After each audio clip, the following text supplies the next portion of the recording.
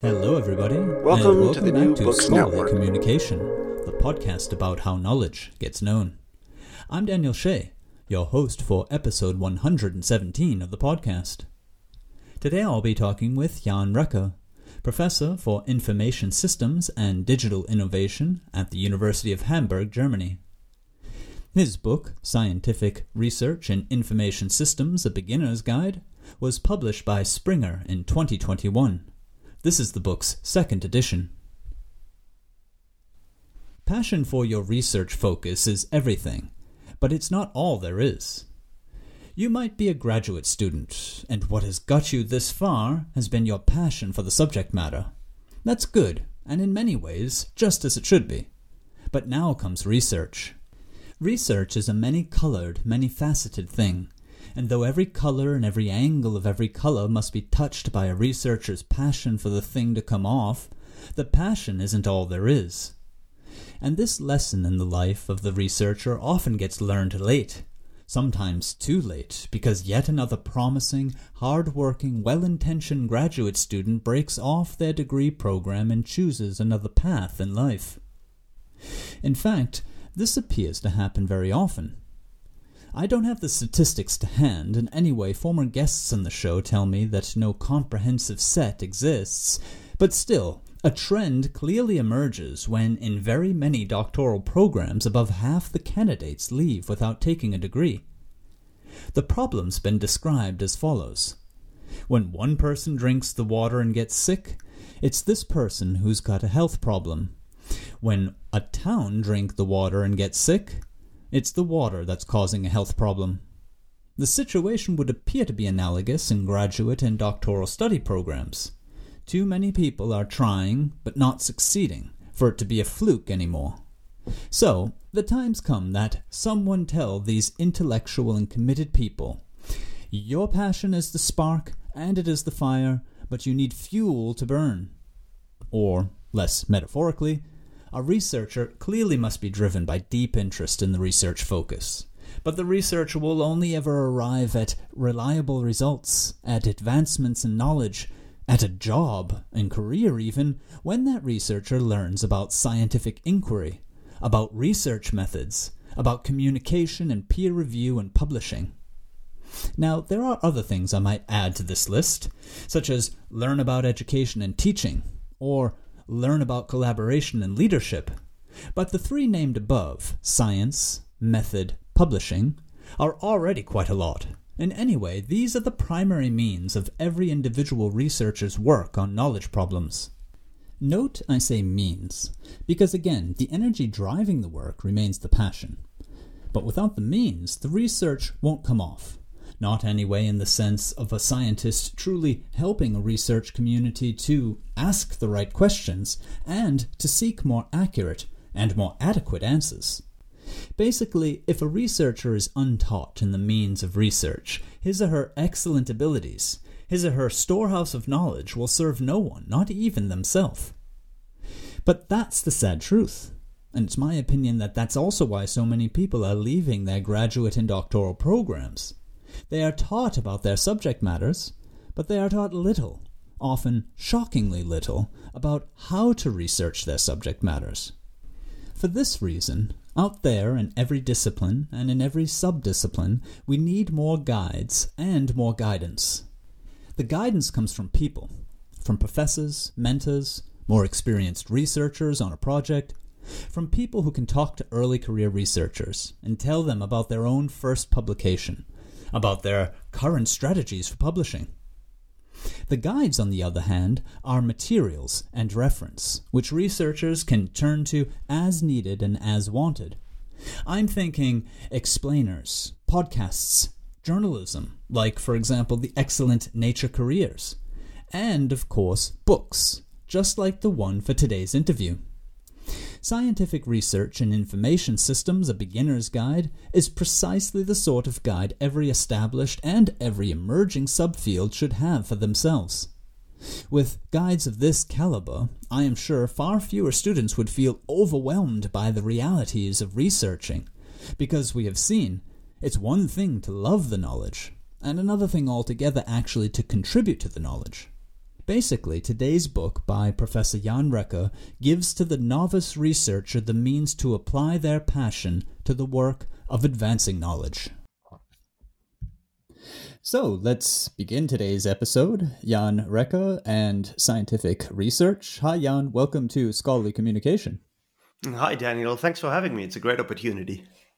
That's great. I wanted to just sort of carry right on there from the intro about this contrast between what early career researchers, people doing their masters, even down into the BA level, are learning about their subject matter, right? I mean, if you think of biology or chemistry or information science or any other fields, you think of the content versus what they are learning less of, or in some cases very little of, how to research that subject matter, which turns out to be quite significant in their skill set as they move on in their career as researchers. Yeah, absolutely. I mean, to me, this is the great paradox, and and also one of the biggest issues that I see to this day. I've certainly experienced it in my own time. If you think about it, I've done a Bachelor of Science and a Master of Science, and then I moved on to do a PhD, right? So a doctoral research degree. And the reality is that by the time I started the PhD, and probably some years into that experience, I had no idea what that actually meant. And this is with 2 science degrees to my name. So you would wager that at that time, people know what it means to do research on the subject, not just to know something about the subject. And that was baffling to me, and that was a big learning experience for me as when I was a student. And to be very honest with you, I mean, now I've been a professor for almost 2 decades, or in this business for almost 2 decades. I think this is still the big problem to this day. So I don't know whether it has improved a lot, to be honest. Yes, this is a perennial topic on this show. I've spoken with very many people on the idea of what are PhDs being taught and what should they be taught. Of course, in the sciences, everybody's time is limited. We're dealing with complex subject matter and very difficult long-term studies at times. But yes, there is a trade-off to be made there. Maybe this is something that you could sketch out for us briefly in the air. If you have, I know you have opinions on it, and your book addresses it as well, as to any kind of a ranking beyond the content of the field of the things that a researcher entering as an early career researcher really has to have under their belt.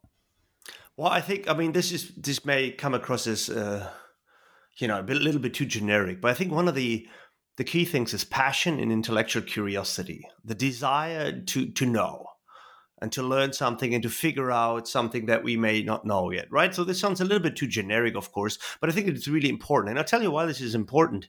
If you think about a typical doctoral degree program, so where early career researchers really learn the tools of the trade and learn the processes and learn the methods and all that sort of stuff. And of course, they're meant to undertake a study of their own. And such a program, depending on the country that you're in, takes anywhere between 3 to 4, 5, 6, 7 years. That's a very long time to be spending on one topic. And so if you're not burning for this, and if you don't have a passion for whatever topic you're choosing to research, I think that's just incredibly difficult to sustain if you're not burning for that topic, right? But passion alone isn't enough, of course, because one of the biggest challenges is, of course, that it's such a long period of time that we are very ill-equipped to project into the future for such a long time. So what I'm saying is, you don't actually know in the beginning, even though you might be passionate now, whether or not you'll be passionate about this topic in 3 to 4 years' time. And what I've seen from early career researchers is really, if it boils down to it, this is really one of the biggest reasons for failure. I mean, what I mean with this, for people not wanting or not being able to complete their studies. Why is that? Because they lost that passion. They're not interested. They're not motivated anymore. They don't want to know anymore. I think that happens much more often than the topic is irrelevant or it has been solved. That rarely ever happens. What happens much more often is that people lost the interest and the passion for that topic. So I do think passion is important. I think that is, I wouldn't say that's all too general or, too hard to get our hands on. I agree very much. I mean, as my listeners will know, I help scientists write, and I'm in a computer science department at the moment. And it just occurred to me this or last week, walking down the halls where they have hung out different posters on from conferences that they've been to and so on, and I know the sorts of papers that they're writing, it just sort of dawned on me looking at those posters. I was like, wow, they are revolving around these very narrowly similar topics always. And I don't mean that in a bad way. It just fascinated me. I thought, wow, the dedication and the enthusiasm that's involved in that. I think it's very important. I have a similar experience that I made literally yesterday. So I'm my own field is at the intersection of technology and business. Yeah, so computer science, yes, but also management and business. So yesterday at my own university, it so happened that there was a very big computer science, a technology conference, literally in the next building. And I just took a glance, and it's a very big conference. There were about 3,800 people, all of which were discussing artificial intelligence, basically, which is a hot topic, of course, at the moment. And the one thing I saw across this gigantic hall, this entire convention center, you know what? It was passion. These people were passionate about artificial intelligence, either because they cherished the opportunities, or they were really deeply worried about about concerns they might have. Whatever it was, the specific topic. But I can tell you one thing: this room was brimming with passion. And most of these people were early career research, right? Students, some professors, postdocs, the whole lot. But everyone was passionate about artificial intelligence for a variety of reasons. What your book does is it begins right there, just as we've begun our conversation, with passion and enthusiasm. But what it does is it also leads then into, okay, let's translate that.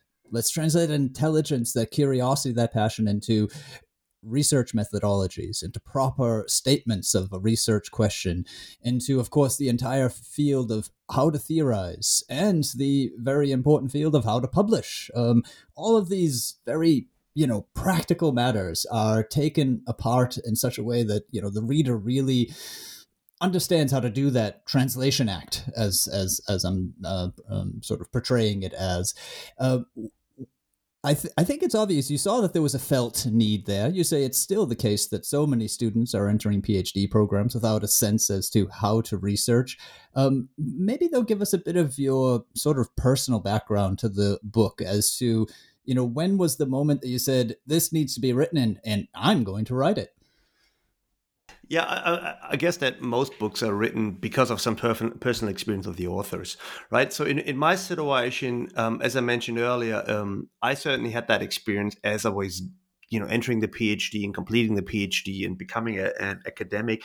And you have a lot of, reflective moments and learning opportunities where you realize, geez, you had no idea.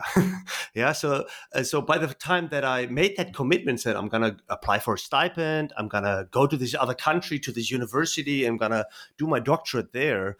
Later, you realize that you didn't even know what that decision actually meant. This is at least how I felt. And now at some stage, I then got into the situation that it was my job to take on the incoming doctoral students and provide them with, the types of courses that universities typically offer, right? Like graduate courses and introduction to science classes and all these sorts of things, and very often research methods courses that universities tend to offer these days to doctoral students.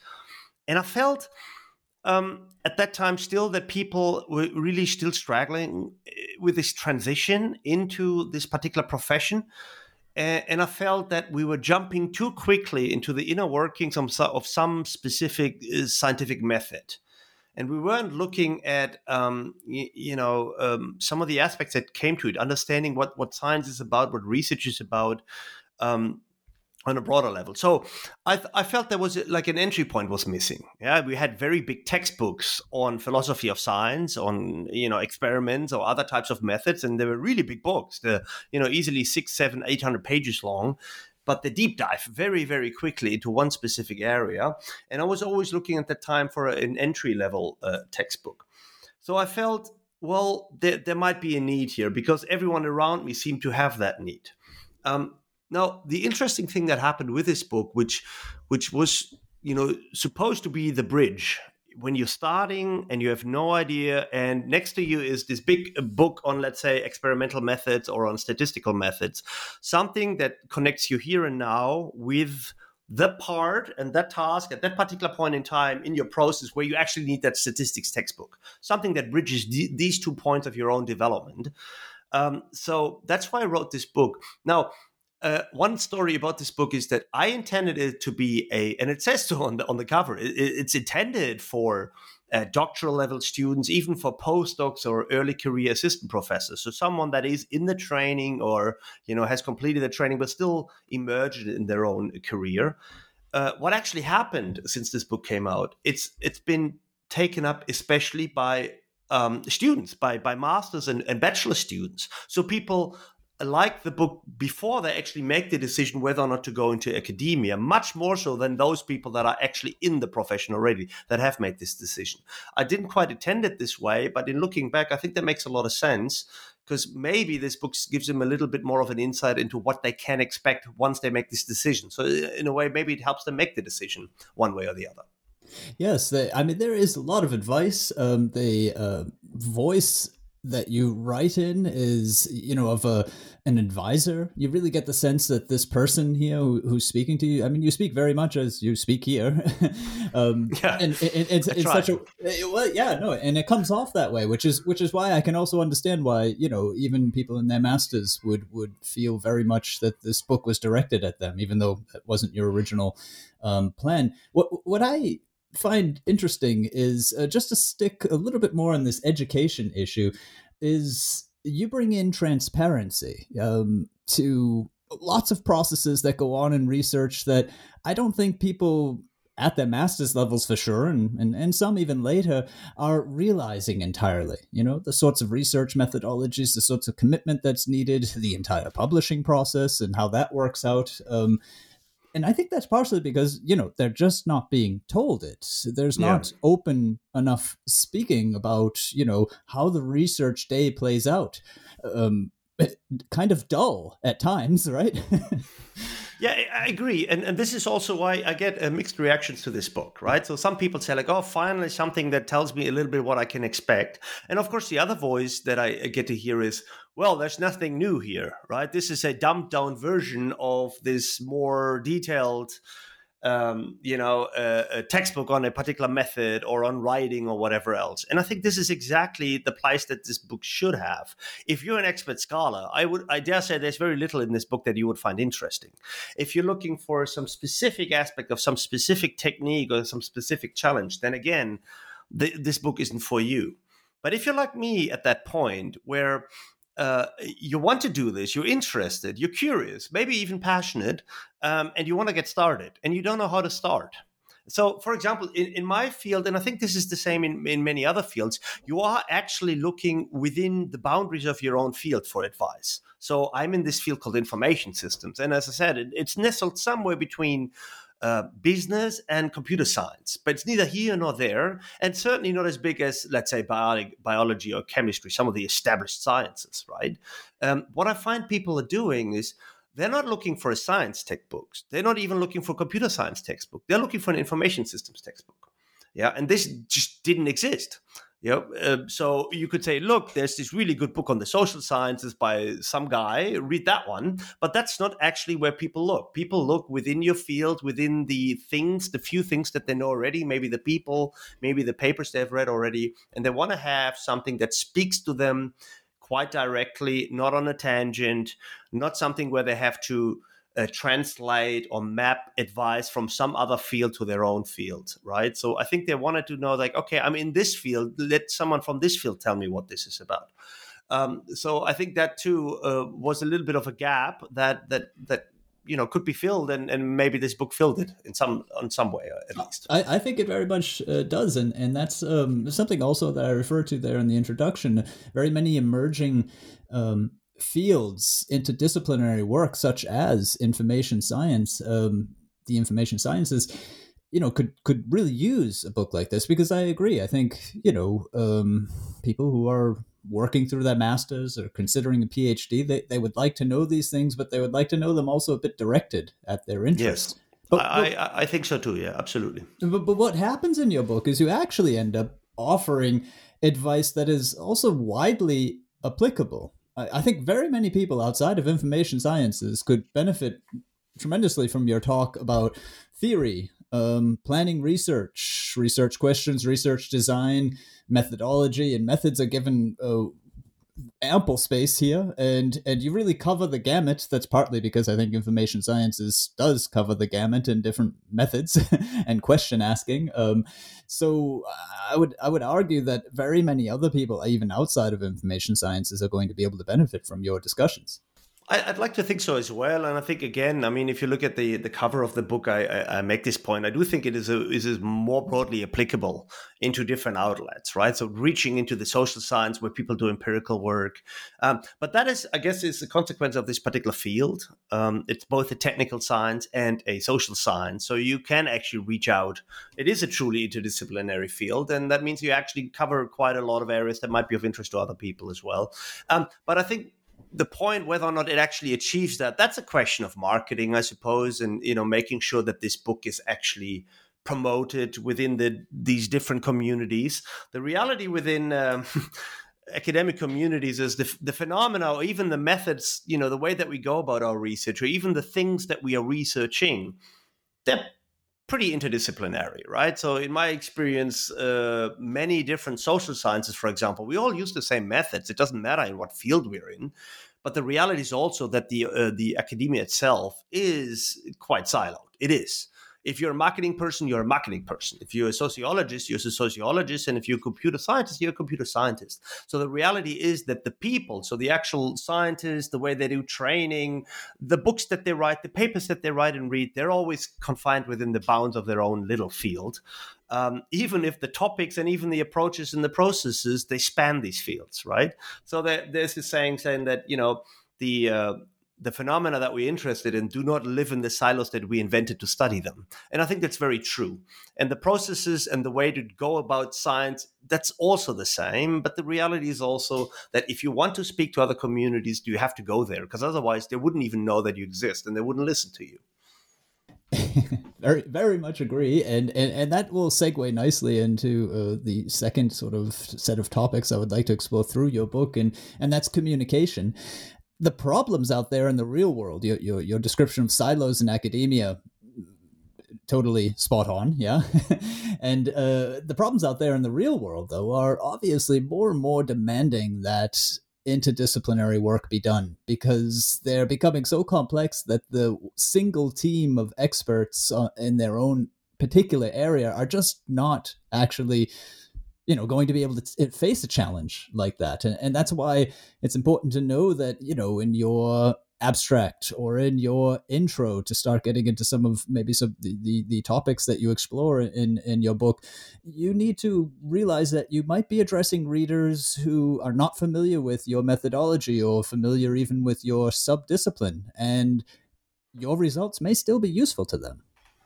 You're right. I mean, this targets another problem that I think that we have in academic training. If you look at the job of a scholar, it's not only to create knowledge through applying the methods correctly in these sorts of things, but you have to be a really good communicator. Yeah.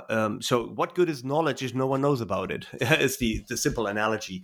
That means there's this saying that every scientist has to be a really good writer, because through writing papers and books, this is how we communicate, right? This is the format that historically we've used to communicate with each other, to document our knowledge and our findings and so forth, right? The problem that I see, and that's, I only address this partially in the book because there's not a lot of room for this. The problem that I see is that when we train emerging scholars, we train a lot of methods. So we basically creating people that are really good at doing research.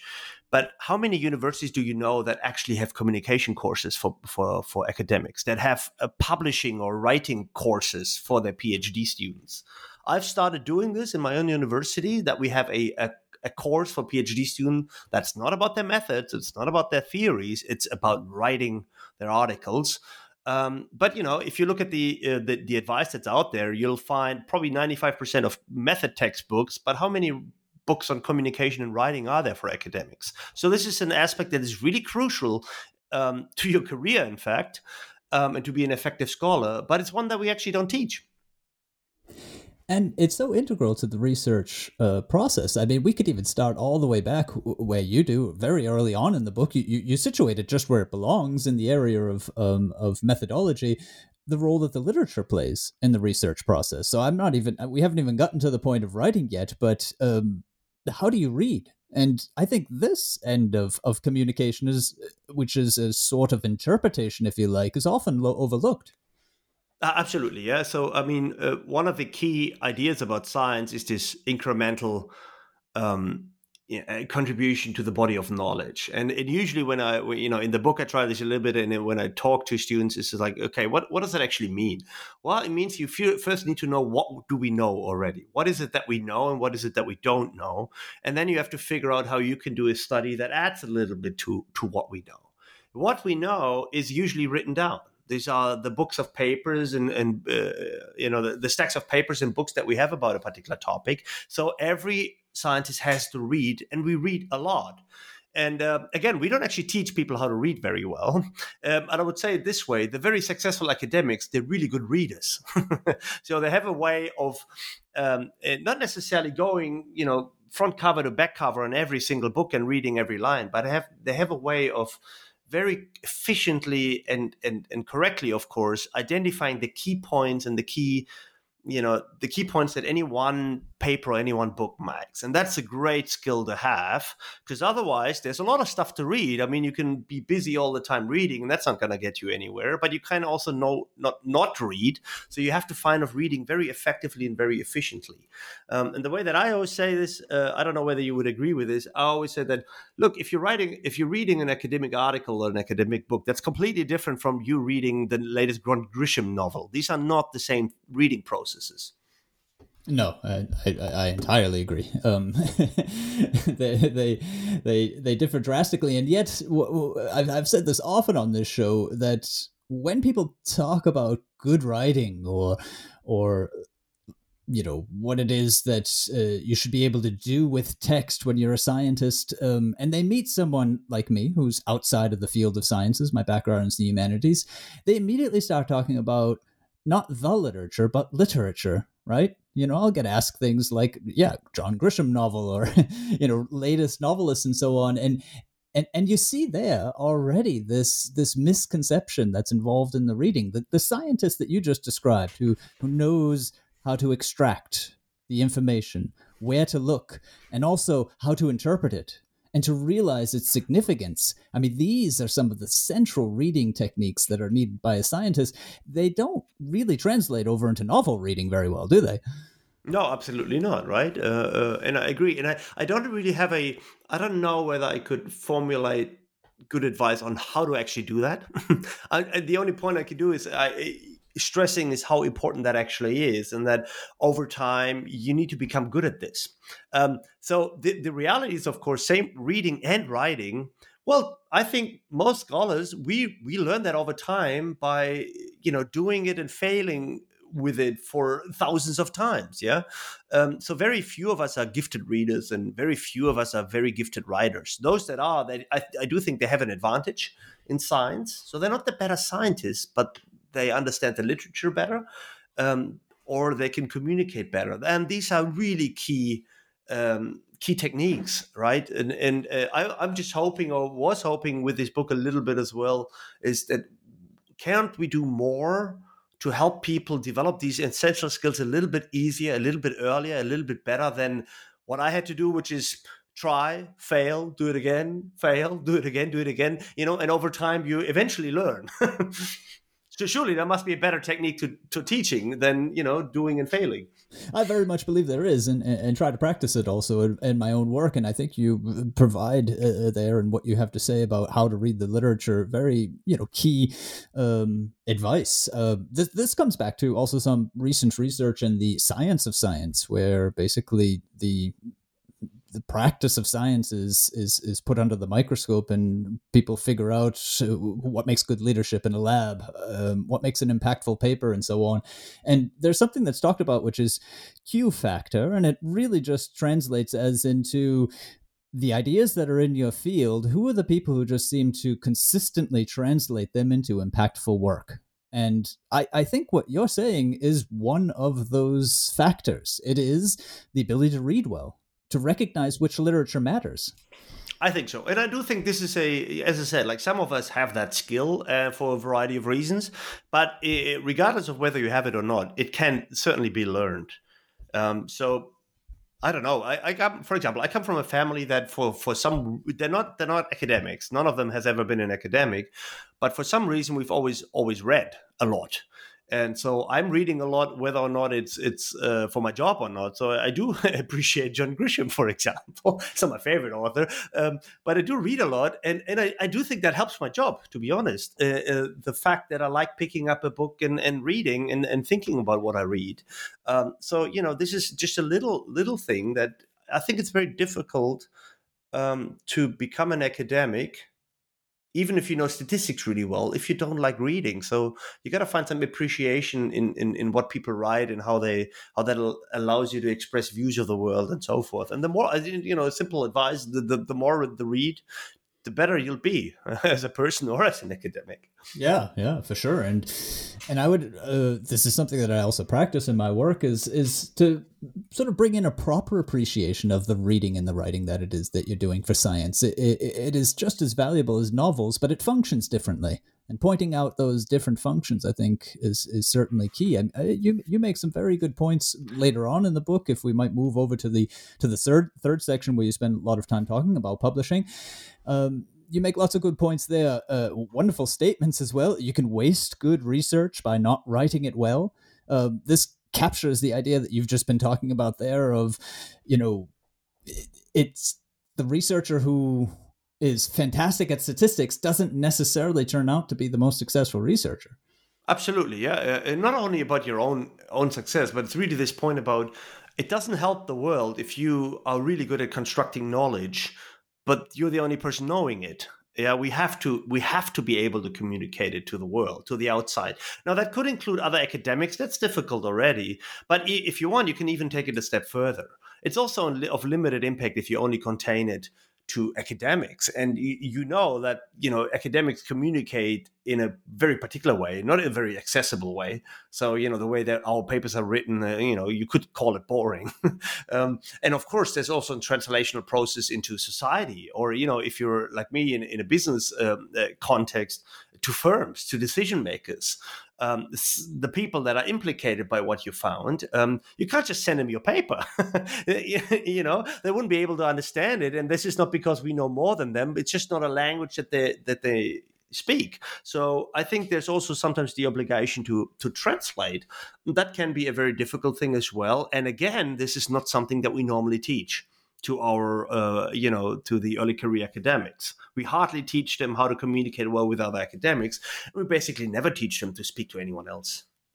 And it's just a terrible thing, because I think it's sorely felt by very many scientists, most every scientist I've spoken with, and I've moved through a fair amount of science departments where they just feel that text isn't quite working for their research, and it could with not all too much more help. I mean, some of the things that you point up in the book, and things that I've also experienced myself, is when writing it out, you actually notice what it is that you're thinking.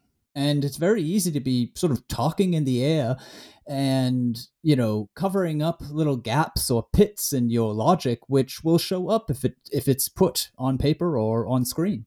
Yes, absolutely. I am a big believer in this. The saying goes, writing means thinking.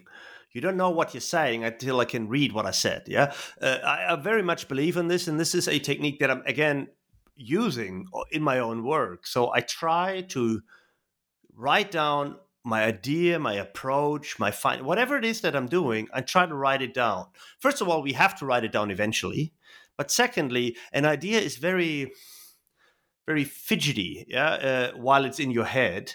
And sometimes you very quickly realize the worth of an idea or the value of an idea if you try to express it. Now, this process is actually very difficult. It might sound crystal clear in your head what you're thinking, but if you try to put it into words, you realize how difficult it might become. And in certain sciences, of course, you're not even trying to put it into words, you're trying to put it into mathematical equations. Yeah. And then you realize that this idea doesn't actually work. So, in whatever way, I do think writing is thinking.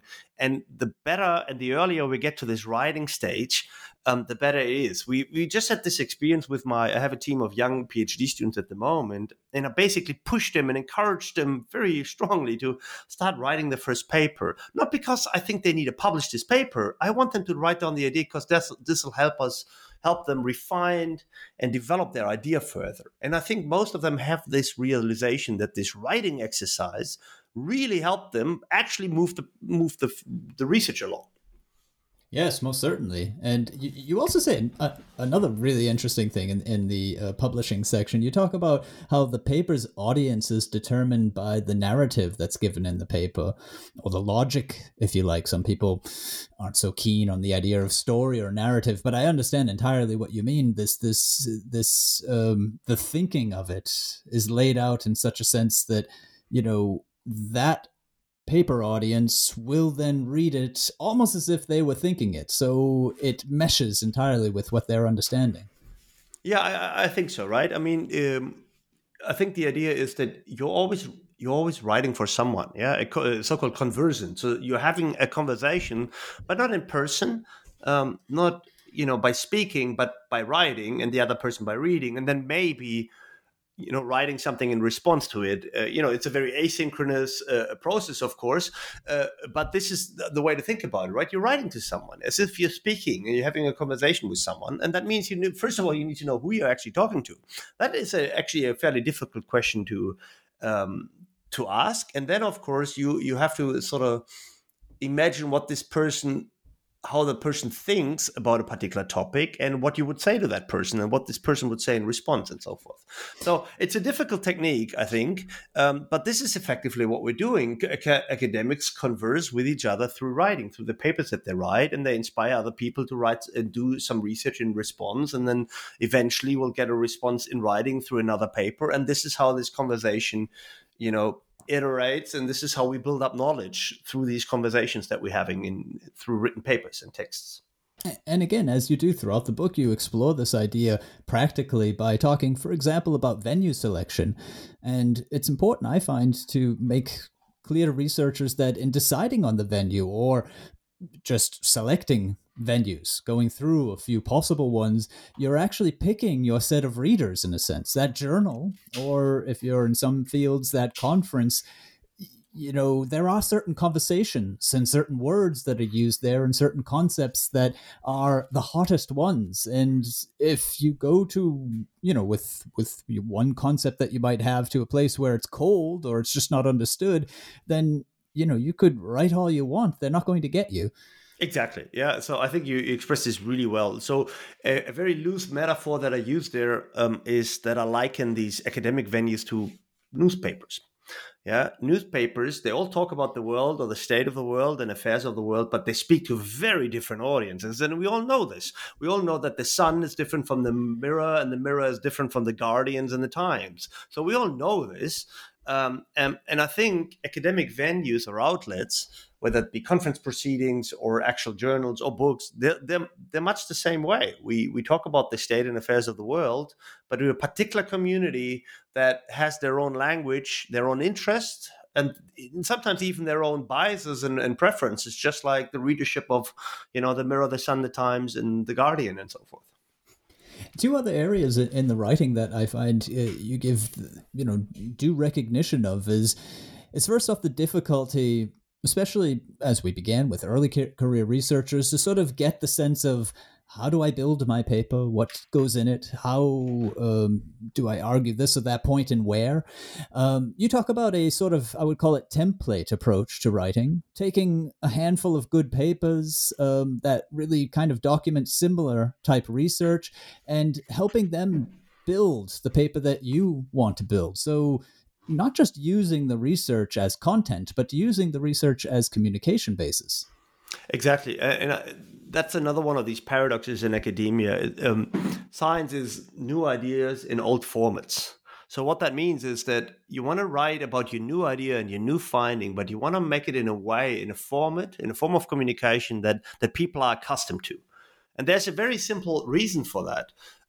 If you have a new idea expressed in a very new format of communication, a paper that looks very different too, well, then people first have to understand how you're building your argument. Yeah, all scientists read research papers all the time, and we are very accustomed to a particular script, a particular way that the sections unfold and so forth. We expect the first section to be an introduction. We usually expect the second section to be a background section, and so forth. And we expect the discussion section to be at the end of the paper. So every time the script is altered, this basically adds cognitive load for us as we're parsing the text. And what we want to get to, we don't want to find out the communication. We want to learn about your idea, right? About the new knowledge. And that's difficult enough. And we complicate it even more if we communicate it in a way that's alien to the reader, right? So this is the idea that you expressed your new idea, but you allow people to focus on your idea by talking about it in much the same way that everyone is already accustomed to. Why? Very simple, because it's easier for people to understand.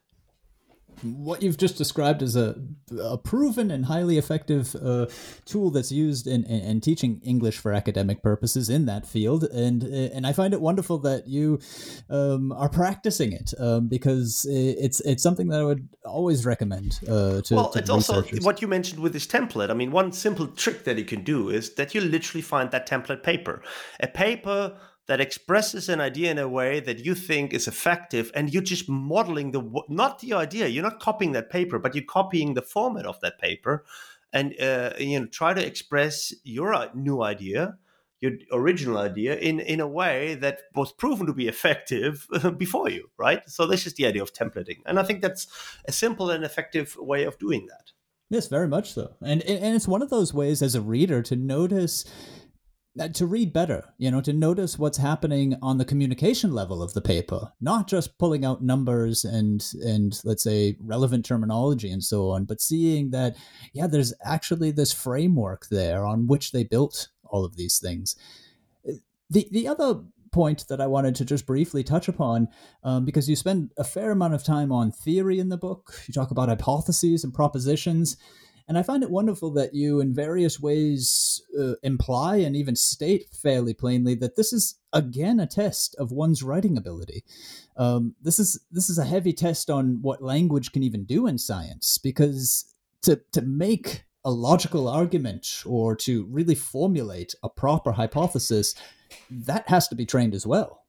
It has to. I mean, it's because science is essentially a system of trust.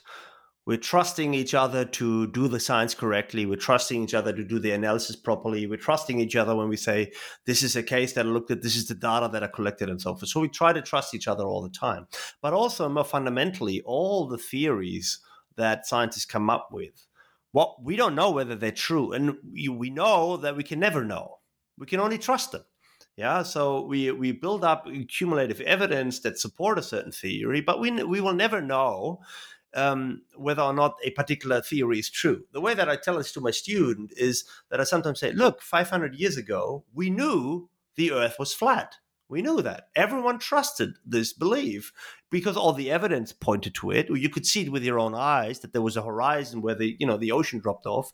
All the people that we trusted, all the leaders in knowledge, which at that time, of course, was largely the church and all the big, important texts, they all stipulated the earth was flat. So everyone, for all sense and purposes, knew the earth was flat. Now we know the earth is round and a planet and blue and all that sort of stuff. But, we don't really know. I mean, that one we probably do know by now. But there's a lot of things that we think we know, but the reality will be, and the future will show, is that we are plain wrong about a lot of things. So this healthy skepticism in science is important, but it also highlights how important it is to communicate well, because this is the only mechanism we have for building trust. Trust in my theory, trust in my data, trust in my findings. I have to communicate well, because otherwise people will never be able to believe me. Well, thank you very much for that, Jan. That is Jan Recker, Professor for Information Systems and Digital Innovation at the University of Hamburg in Germany.